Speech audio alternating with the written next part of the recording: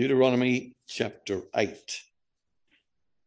Be careful to follow every command I'm giving you today, so that you may live and increase and may enter and possess the land that the Lord promised on oath to your forefathers. Remember how the Lord your God led you all the way in the desert these 40 years to humble you and to test you in order to know what was in your heart, whether or not you would keep his commandments. He humbled you, causing you to hunger and then feeding you with manna, which neither you nor your fathers had known, to teach you that man does not live on bread alone, but on every word that comes from the mouth of the Lord. Your clothes did not wear out, and your feet did not swell during these 40 years. Know then in your heart that as a man disciplines his son, so the Lord your God disciplines you. Observe the commands of the Lord your God, walking in his ways and revering him. For the Lord your God is bringing you into a good land, a land with streams and pools of water, with springs flowing in the valleys and hills, a land with wheat and barley, vines and fig trees, pomegranates, olive oil and honey, a land where bread will not be scarce and you will lack nothing, a land where the rocks are iron and you can dig copper out of the hills. When you have eaten and are satisfied, praise the Lord your God for the good land he has given you. Be careful that you do not forget the Lord your God, failing to observe his commands, his laws and his decrees that I am giving you to this day. Otherwise, when you eat and are satisfied, when you build fine houses and settle down, and when your herds and flocks grow large, and your silver and gold increases, and all you have is multiplied, then your heart will become proud, and you will forget the Lord your God, who brought you out of Egypt, out of the land of slavery. He led you through the vast and dreadful desert and thirsty and waterless land, with its venomous snakes and scorpions. He brought you water out of hard rock. He gave you manna to eat in the desert, something your fathers had never known, to humble and to test you, so that in the end it might go well with you. You may say to yourself, my power and the strength of my hands have produced this wealth for me. But remember the Lord your God, for it is he who gives you the ability to produce wealth and so confirms his covenant, which he swore to your forefathers as it is today. If you ever forget the Lord your God and follow other gods and worship and bow down to them, I testify against you today that you will surely be destroyed, like the nations the Lord destroyed before you, so you will be destroyed for not obeying the Lord your God. Here ends the reading. Let's pray. Gracious Father, we thank you for your word, for the ability to have in front of us what you have said to us, your people. And Lord, as we come to it, we pray we might understand. You would help us, lead us, teach us, correct us, change us, encourage us, enthuse us for what you are doing in the person of Jesus and have done for us. And keep me from error, we pray.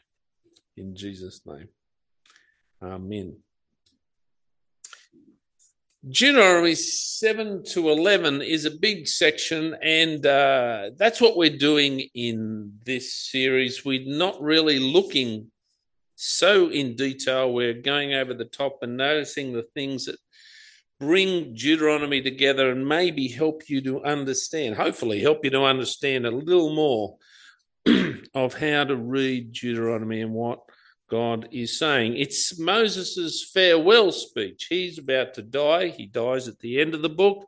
He's saying it to people who, as we've said, are going into the promised land. They are not the people who received these laws and the covenant at first.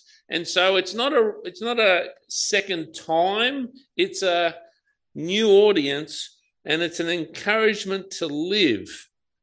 Deuteronomy 6:5 says, love the Lord your God with all your heart, with all your soul, and with all your strength. That's a definition of what it means to follow, to be devoted, to be obedient, to worship, to exalt the name of the God who made us. What God is doing is, as he's bringing them into the promised land, he is recreating what was lost in the Garden of Eden. That's how the land is portrayed, and that's why he speaks. It's positive instruction so that when they get into God's place where he cares for them and looks after them, they will know how they should live. Firstly, he says in chapter 7, which we didn't read and we're not really going to read, he says, you're mine. You're not like the other nations. He wants, Moses saying, he wants them to stay true to the God who made them. So it's framed, the central concern is chapter 7, verse 6. You are a people holy to the Lord your God. The Lord your God has chosen you out of all peoples on the face of the earth to be his people, to be his treasured possession. They are unique.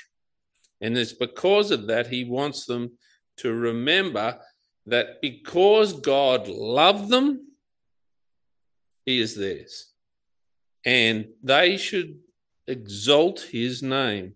Verse 8, it was because the Lord loved you and kept the oath he swore to your ancestors, that he brought you up with a mighty hand and redeemed you from the land of slavery, from the power of Pharaoh, king of Egypt.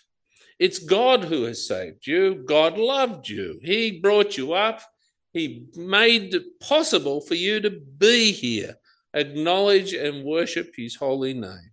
The one who has made this covenant is with them, and they are his treasured possession. Secondly, he says in chapter 8, which we read, he says, remember, do not forget. Do you remember all those rules that your parents made when you were growing up? Maybe if you're currently in those rules, you'll be recalling those. But do you remember? I had, every now and then, I have met people who tragically tell me about their past. And sometimes, often, they tell me how they got into a lot of trouble. And the next thing they say is, my parents didn't care where I was or what I was doing or what happened to me. There's this interesting, strange phenomena, isn't it? That when you're an adult, you suddenly realize what on earth was going on with your parents. Now, acknowledging that plenty of parents have not done this well, and you might have that story. I don't know.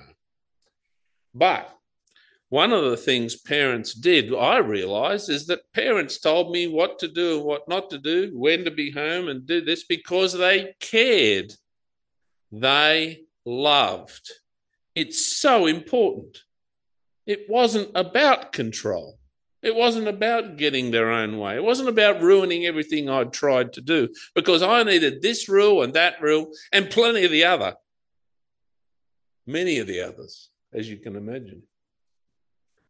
God, he says, cares for you. Remember the Lord your God in chapter 8, verse 2, who led you all the way in the wilderness these 40 years to humble and test you to know what was in your heart. Whether or not you would keep his commands, he humbled you, causing you to hunger and feeding you with manna, which neither your ancestors have known, to teach you that we humans do not live on bread alone, but on every word that comes from the mouth of God. He said in verse 5, know that in your heart a parent disciplines his son, so the Lord your God disciplines you. Moses is saying, God made sure that you understood that he was being gracious to you. It wasn't all beer and Skittles. Verse 4 of chapter 8 says their clothes did not wear out. Now, who has that experience? You have that experience? I have. Every now and then I get a favourite pair of shoes or a favourite shirt, and you wear your shoes, and you know they're great. They're fantastic. They're so comfortable. I continue to wear them. I love them. They're going well. Oh, what happens to them? They don't look any good. Oh, they're actually starting to fall apart. Oh, they look really scruffy. Oh, I've got to throw them out. Imagine not having that. Moses reminds them that he provided for them. Their feet did not swell, he says, but he did give them manna.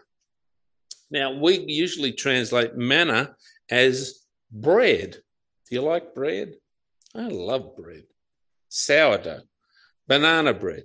I shouldn't like banana bread. Poppy seed knot rolls. Does anyone like poppy seed knot rolls? There you go. Sesame seeds. Who doesn't love bread?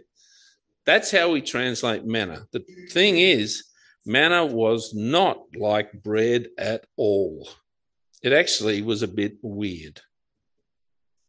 It was unlike anything we know. The only word we've got in the English language that sort of makes sense of it is bread. So it does sound, it's great, like French loaves and things like that coming in. No. God actually gave them a substance which was unusual. He did it because they were in an unusual place, and it was not going to come from anywhere else. Baker's Delight had not delivered their leftovers. It was God's. It was unusual. It was unique, but it came every day. Moses says it was given that you might know. And to eat it was actually some sort of test, because it wasn't that easy.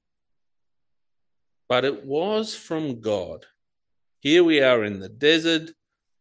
God has provided it. Manna is a test in the same way, strangely, that the tree of the knowledge of good and evil in the garden was a test. They're going into the promised land, which resembles that Garden of Eden. You see that in verse 7 and 9 of chapter 8. Moses is saying the Lord is giving you it all, has given you it all. Now he's giving you his instruction, and this is part of God's restoration, part of God's making sure that what was lost will now be in place in the promised land. Thirdly, he says, remember the past in chapter 9 and to chapter 10, verse 11.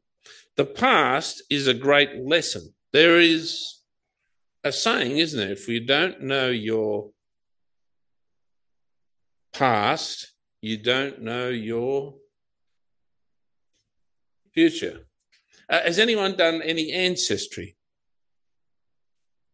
Did you find anything in there, Angela, that said, wow, that's like me, or that explains my family, or that shows me why that happens? No? Anyone? My son Matthew has an interest in being a mechanical engineer. Now, I'm as mechanical as this highlighter is a good football player. I am hopeless. He did not get it from me. But when I look to my father and to his family, there they all are, pulling things apart, putting them back together, making things, turning things on lathes, designing things of machinery, blah, blah, blah. The past can explain the present and the future. Moses says, know the past because it's important to you. Remember it. Verse 5 of chapter 9. It's not because of your righteousness or your integrity that you're going to take possession of their land, but on account of these nations' wickedness. The Lord your God will drive them out before you to accomplish what he swore to your fathers, to Abraham, Isaac, and Jacob. The past should show them that God made promises. It shows them now that just like the past, God is faithful to those promises. If they start to think they're here because they're so fantastic, they're so wonderful, they're so skillful and good looking, no. It's about God's righteousness and the faithfulness to his promises. You want any more explanation? Well, remember verses 7 of chapter 9 to 21. Remember the golden calf incident. Do you remember that? The golden calf incident? Moses is up the mountain. He's getting these covenant and that goes astray. Down there, they've made the golden calf. Chapter 9, verse 12b. They've turned away quickly from what I commanded them and have made an idol for themselves. He also talks about Kadesh in verses 23 to 34, where they rebelled. Remember, he says, what we are like. What is God like? He is faithful. What are we like? We're like unfaithful. We are unlike Abraham, who is held up as the person of faith. Unlike him, the people do not walk in faith. Remember, verse 27 of chapter 9, remember your servants Abraham, Isaac, and Jacob. Overlook the stubbornness of this people, their wickedness, and their sin. It's from Moses' prayer. When they had done this, Moses had to intercede for them and say, don't look at what they're like. Please, God, remember your promises. And God responded by giving them life. In the new tablets, in chapter 10, verses 1 to 5, where Moses, why do they need new tablets? Anyone remember that little story? Moses threw them down, didn't he? Bang. God gave them new tablets. He also, in verse 6 to 9, restored Aaron and the Levites. And then in verse 10 and 11, he still said to Moses, lead these people into the promised land. The past is clear. God is righteous and faithful to his promises. What are we like? Well, we're all over the place and then some. Remember, God is righteous. Watch yourselves. Fourthly, he says, love God and obey his ways, from chapter 10, verse 12 through to the end of 11. Love the Lord your God and serve him with your whole heart. And Moses calls for a change of heart, and he uses it in the words of this: circumcise your hearts, therefore, and do not be stiff-necked any longer. Anyone get a stiff-necked? I'm not picking on you. You've got one. It's not picking on you. What does that term mean, stiff-necked? It means stubbornly refusing to do what you're asked to do. I certainly remember my daughter when she was 3 or 4. She turned out to be quite stiff-necked. She liked to not do what you asked her to do. On a much more serious note, Moses is saying, this people, you in front of you, remember, you're not the righteous one, it's God who's righteous. Instead, don't be like how we've always been. Don't be rebellious and stiff-necked. Instead, have your hearts changed. It's a similar message that will come up later in Jeremiah, in chapter 31, the famous chapter, and Ezekiel, also a famous chapter, 36, where God will promise in the new covenant a change of heart. Stephen, in his speech, looks at his killers and he says to them, you stiff-necked people. There's not an accident that he used those words. Your hearts and ears, he said, are still uncircumcised. That's where he gets it from. You are just like your ancestors. You always resist the Holy Spirit. Moses is saying, stiff-necked, uncircumcised hearts, ones that aren't changed to God, resist whom God is. Moses says you need to circumcise your heart so that you will not rebel. Love the Lord your God and keep his requirements, his decrees, his laws, and his commands. Chapter 11, verse 1. Remember, because in verse 7 of chapter 11, you have seen with your own eyes. Obey. Verse 8, observe all the commands I'm giving you today. Obey, observe with your whole heart. And if you do, you will enjoy God's love and his blessings.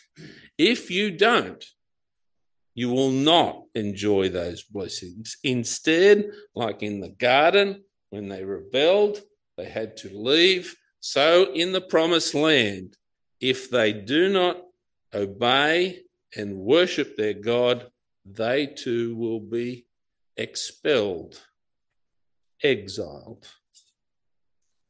There is 2 ways to live, 2 ways to go. For us, in God's righteousness, is reminded by this passage that it's all about God. God's righteousness was met and kept by the Lord Jesus. We know how this went. It didn't go well. And it's the prophets will come and speak of how this can't be done and only God will be able to do it. And he will do something new. In him, he sent Jesus. In him, we have been given the new covenant. In him, Jesus is the maker of the covenant, the place of the covenant, the keeper of the covenant. We're all over the place. Christ is faithful. God is faithful to his promises and blesses his faithful follower in Jesus. From the Lord Jesus flows the blessings of the new covenant. It is he who is righteous. Ephesians chapter 2, verses 4 to 5 reminds us we are not. Because of his great love for us, God, who is rich in mercy, made us alive with Christ even when we were dead in transgressions. It is by grace that you have been saved. In God's goodness, we have been given Jesus. In him, we have received his Spirit. In him, he has circumcised our hearts and made us wholehearted. And though we fall and sin, in Christ we are forgiven.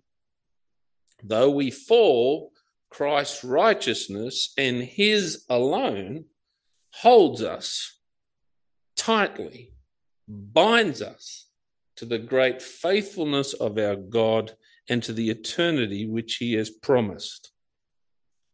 The new covenant that was expected in Jeremiah 31 and 36 has come to us. Stephen, in his speech, as he looked at his killers, said, "You stiff-necked people, you are like your ancestors.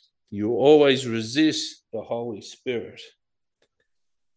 To us has come the Spirit. To us has come the changed hearts. To us has come the Spirit that leads us into obedience and faith." We are to be people who were to love God and seek his ways, as Moses called, but to know that it's actually all and only all about our Lord Jesus, our Maker, our Redeemer, and our friend. Let's pray. Gracious Father, we thank you and worship you that you and you alone, it's grace, it's you alone, grace alone, God alone. You are the God of grace and mercy, who has saved us because of your love for us. You have loved us because you have wanted to. You loved us in our person of Jesus and chose us to be your people. We're amazed by that, and we cannot really work it out. We can't work out because of whether we had the right things or said the right stuff or wore the right things or practiced the right sort of things put together. It's all about you. We're thankful that you've changed our hearts. Continue to change them, we pray. We're in some ways distressed by the fact that our ways are not always your ways. Forgive us. Please help us. Please direct us. Please renew us. We've been people who have not cared, but you have cared for us. We're people who have not loved, but you have loved us. We're people who have only been really about ourselves, selfish in our ways. And yet, Father, Jesus came and gave his life as a sacrifice for us. Lord, we thank you that in Jesus he has made this covenant with you, that he kept the covenant, that he is the place of that covenant. And we thank you that in him we rejoice in his truth and in his love.